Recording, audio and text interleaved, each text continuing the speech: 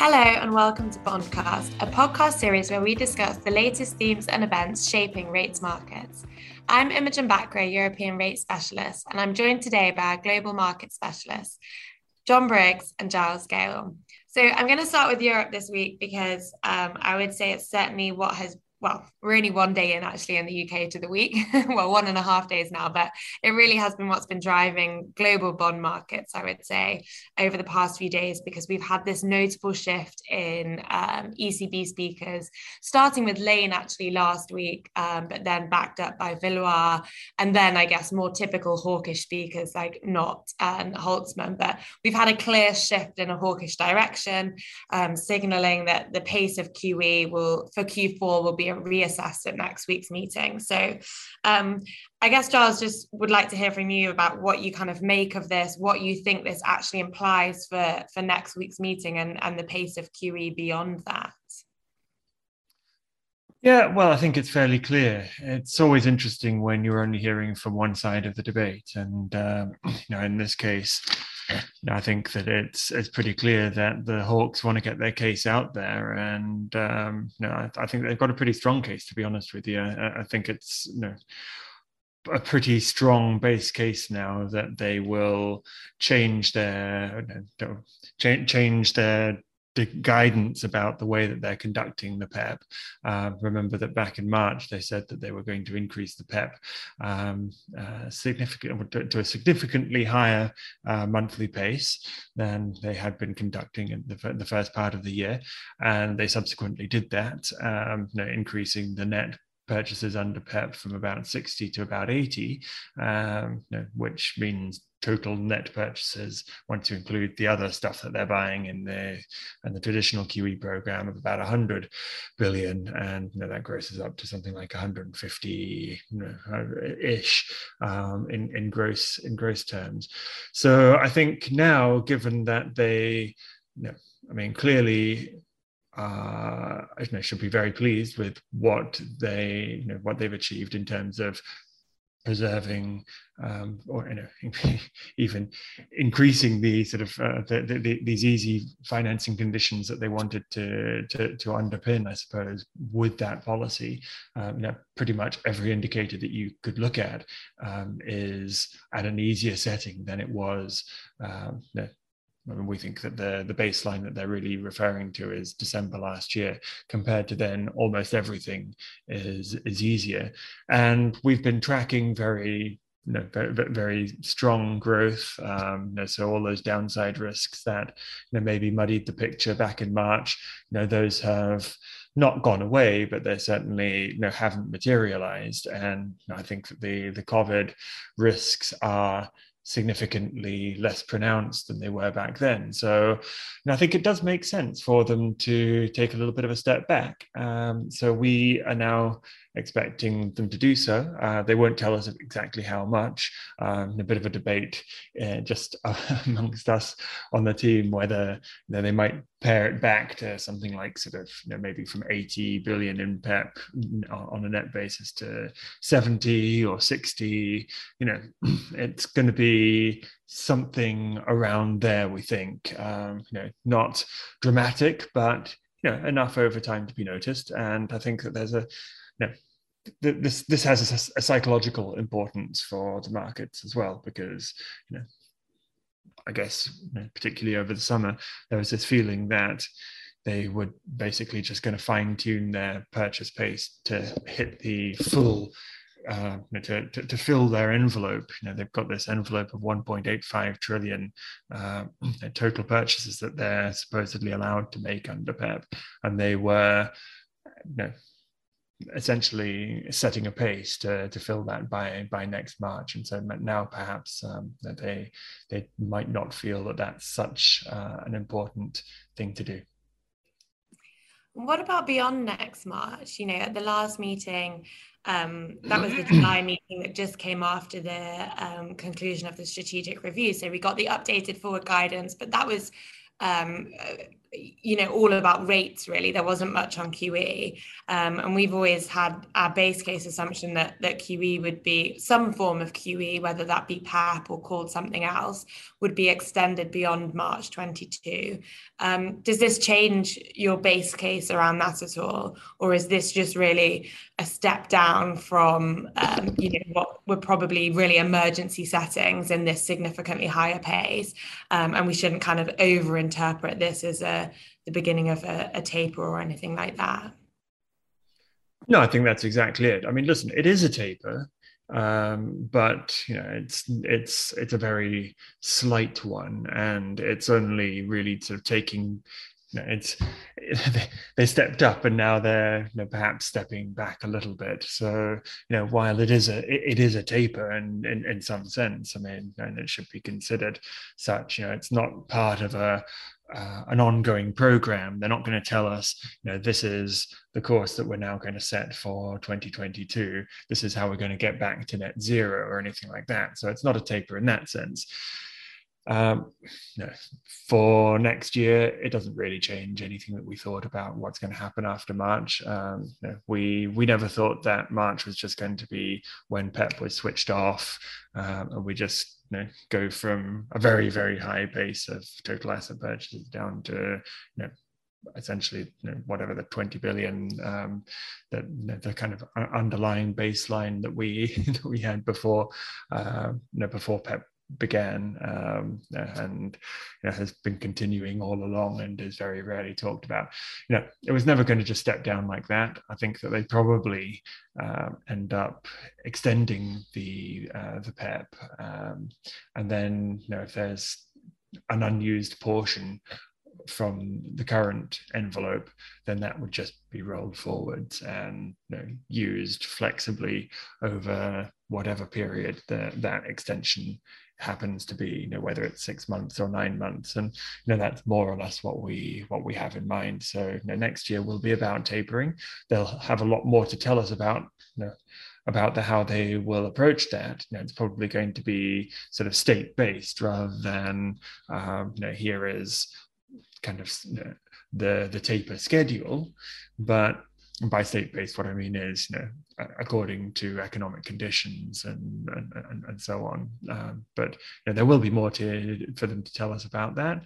We just probably won't hear what that is, I don't think, until most likely December, possibly later.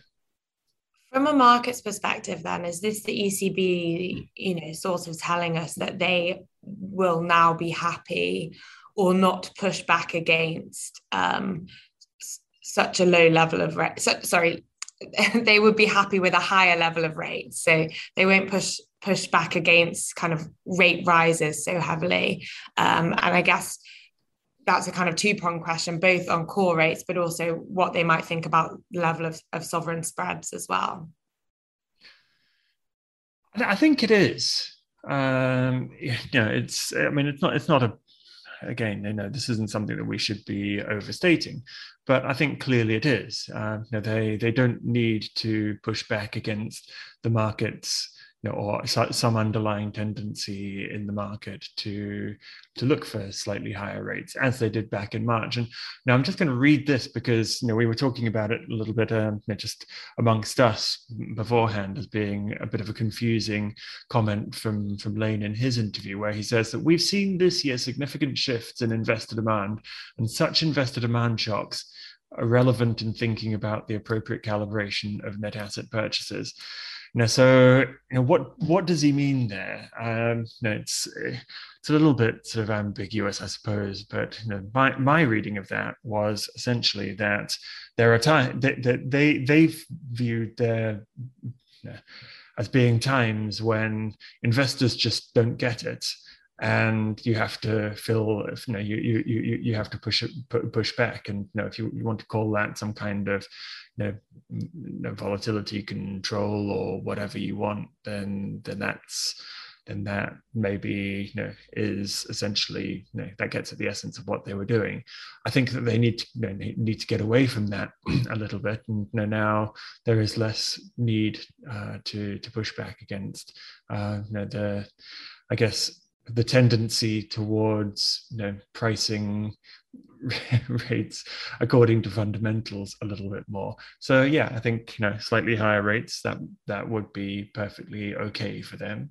And wider spreads, I'm less sure, to be honest with you. I mean, we're relatively tight spreads, so I'm sure that a little bit wider wouldn't matter that much. Markets might want to test in that direction just in the short term, because there's this idea that sovereign spreads are so heavily reliant on PEP. But overall, we're neither all that worried about it, and I think that the spread component is probably something where the Eurosystem, where the ECB is probably a little bit more sensitive.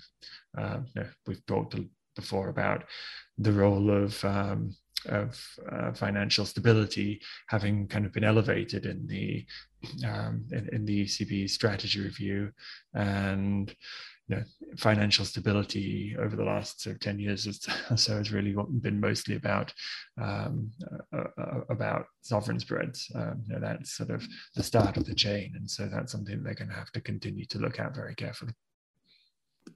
All right, thank you, Jazz. Well, we will be catching up again after the ECB next week, so we'll kind of have the benefit of knowing what they actually did, and we'll be dissecting that in next week's podcast. Over to you then, John, in the US, because it's all about Fed watching there, really. Before we get on to, I guess, this week and looking forward to the data, let's just quickly catch up on Jackson Hole last week. So when we recorded the podcast last week, it came out just after Jackson Hole. So we haven't had the chance to kind of debrief listeners on what we learned from Jackson Hole and how, if at all, that's kind of changed our base case for the Fed taper path. No, it didn't really change anything. I mean, I think there was some expectation with a lot of the Fed presidents speaking hawkishly about taper or prepping taper, that Powell might signal something, but we had, and many others did, really think that he wasn't going to signal anything, because then he would lose his optionality when it came to this coming payroll report and, over setting up expectations. I mean, if he had said, yeah, we're on path to taper, and then the employment report came out very low, then, it kind of looks a little bit foolish or might have to backtrack. So, not a ton out of Powell. There's a little bit of discussion around the idea that he said that, clear progress towards their goals on the employment side would continue to be, something like the 3-month average, which is around 830,000. So there's a little bit of expectation in the market that maybe you need to see that kind of growth in payrolls in order to meet the employment side of the mandate. And, as a reminder, he also, though, did say that, as Clarida signaled a few weeks ago, which we've discussed in this podcast, that they have met their inflation side of the mandate. They feel like that has fulfilled under flexible average inflation targeting. So you really just need the employment side to keep up in order to progress towards reducing monetary accommodation. So what that number is, I think this podcast is probably going to be published right around the time of the data release. So, as usual, I get the great timing on things, but we'll see. I will add one more thing, though, that Clarida had a CNBC interview, which he did say that, he doesn't think we need 800 plus, just need job growth to be robust. So I think that was his way of walking that back, maybe a little bit, and saying that, it's a little bit more nuanced when it comes to what's needed to meet that mandate. So maybe not 800 plus, but still robust. What is that kind of a number? We're looking for, as you say, this is probably going to be published right after the payrolls number. So maybe we'll edit this bit out if it's really off. But our base case is for 525,000 jobs on NFPs. So is that just sufficient to keep the Fed on our kind of base case timeline, which is an announcement or signaling in September, announcement in November? And if that's the case, then what kind of a number might you be looking for to shift that timeline in either direction? Yeah, so I have to say, Kevin Cummins, the economics group here in the U.S., has had almost nailed the number the last 2 or 3 months. So even if it is a miss, they get a break every now and then. So we have 525. I think that's fine. That's robust enough to kind of keep things on track. But and to be on, again, when we think they might do some sort of signaling in September, they're going to keep a lot of optionality. As long as continued progress ensues towards our goals, then we expect to taper in the next several meetings, or in the next, or now, something along those lines. The exact wording may not be as important as just kind of the spirit of it. But anything that's probably kind of, and again, this is super subjective, but 400 or lower, or on. And then if you do get something more that's kind of robust, but not what we've seen in the 500-600, that next payroll report, the September report reported in October, again, it's going to be another waypoint that we're going to look at. So if you have kind of the trajectory going from 800 to 500 to 300, that may worry some of them. If it's going from 800 to 500, then back to 800, then you're fine. So, the next few payroll reports really do have a heightened sense of importance, but also, even just around the headline number, what's also going on with participation rate, or people coming back to workforce now that schools are open. Again, that's really next report, not this one. This report, the Hawks could say, well, listen, that was the heart of Delta, was August, and that's when this report survey week was. So next one should be better. Again, all that debate is probably going to keep them, even if they do signal for a taper in September, that they're going to keep a lot of optionality open. And I think the kind of market's there though too. So, I will say though, just I'm going to preempt, I think, what your question is going to be. If you get a very strong number, maybe like 1 million plus, then you're going to have a discussion and debate about whether that maybe moves up the timeline. Because again, August has a lot of reasons to be a little bit lower, or a slowdown in pace that you could find some excuses for. In the face of COVID, if it's 1 million plus, the Hawks could really get going, and maybe there would be some pressure to have a September announcement for October, for an October start. I will say that the important waymarker for the coming week is going to be Williams has a speech next week. So how does he feel? What is his message? Because I'm pretty sure that if he discusses it, it's going to have Powell's stamp of approval. That was going to be my next question. So my final question then, I guess just sticking with kind of payrolls and the data, we've obviously had ADP today, which was weaker than expected. Will the Fed be paying much attention to that? I don't want to ask you too much about what that really implies for NFPs, because obviously this is going to come out later, and we know that relationship isn't particularly significant anyway. But will the Fed be paying much attention to that weaker number, or is it really all about the NFPs? No, I mean, ADP doesn't have the greatest track record. It tends to undershoot by a fair amount, a couple 100,000, especially in this post-COVID period. So I think that if you have a decent payroll number, this won't really impact that much. Other things, I think, like if we've seen some pullbacks here. I mean, ISM data has been super high, so you should expect some pullback. Maybe it's been a little deeper on the service side. I think some of the consumer confidence numbers that have come down a lot more than we've thought, how those kind of numbers work out over the next several prints. Your service PMI stuff, I do think it has a little bit more important than manufacturing side, which has a lot of supply chain and orders issues and things like that. So, I think kind of that service consumer side numbers, retail sales, they're going to also have importance when it comes to, even as the job market, which sometimes can lag some of that stuff, some of the more forward-looking indicators, in the next couple of weeks, I think are things that we should be watching out for. So still lots to look out for. All right. Thank you both for joining me. That was, I think, been an interesting discussion this week. Lots to watch. And we'll catch up next week, like I say, when we'll have the benefit of knowing what NFPs were and the benefit of knowing what the ECB did. And just a reminder to all of our listeners that if you liked today's episode, then please hit the like button to show your appreciation and click subscribe so you can listen to our latest episodes as soon as they're available.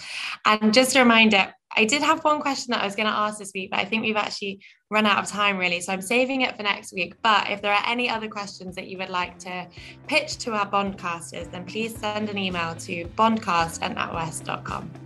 Thanks all.